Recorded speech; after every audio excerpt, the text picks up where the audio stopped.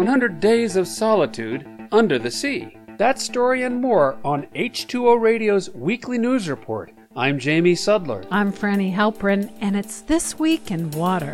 A strong atmospheric river caused heavy rain last week in many parts of California and brought more snow to higher elevations. The forecast was for another storm to hit the state early this week. This latest atmospheric river was the 10th this winter. In some areas, heavy rain fell onto thick snow, making it dangerously heavy for structures and bringing the possibility of avalanches. Atmospheric rivers are long regions in the sky that transport water vapor from the tropics and carry an amount of moisture roughly the equivalent of the average flow at the mouth of the Mississippi River. They occur all over the world and are becoming more frequent and intense with climate change.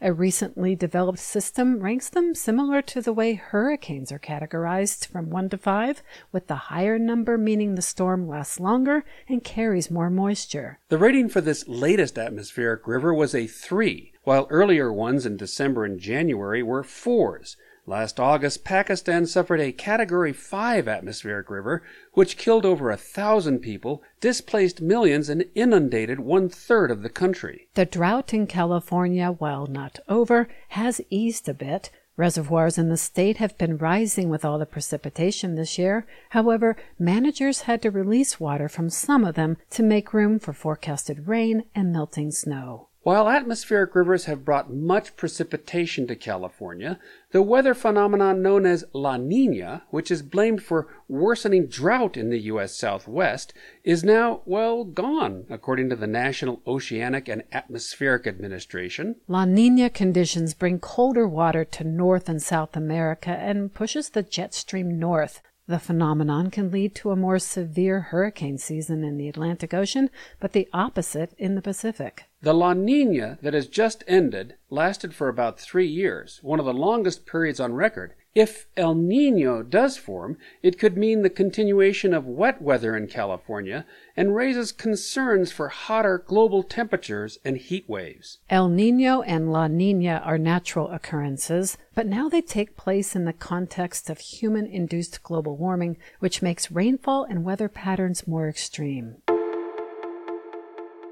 Cyclone Freddy is one for the record books. The extremely rare storm, being described by meteorologists like a horror movie that never ends, is likely the longest-lasting tropical cyclone in history. On February 6, Freddy developed off Australia. From there, it set an extremely rare course, more than 8,000 kilometers across the Indian Ocean, moving east to west, a track that has only happened twice in recent history, and both during a La Niña year. It first made landfall in Madagascar, and then spent several days over Mozambique and Zimbabwe, bringing heavy rains and flooding. It then pulled a U-turn and headed back toward Madagascar, picking up energy from the warm waters in the channel to slam the island again, which has had 3 times its monthly average of rainfall in just a week. But it wasn't done. On Saturday, March 11th, Freddy boomeranged and headed back toward Mozambique, which has received more than 1 year's worth of rainfall in the past month. The Indian Ocean has warmed faster than the global average as it absorbs greenhouse gas emissions, which scientists say fuels more intense and perhaps crazy storms. And finally, speaking of records, 100 days.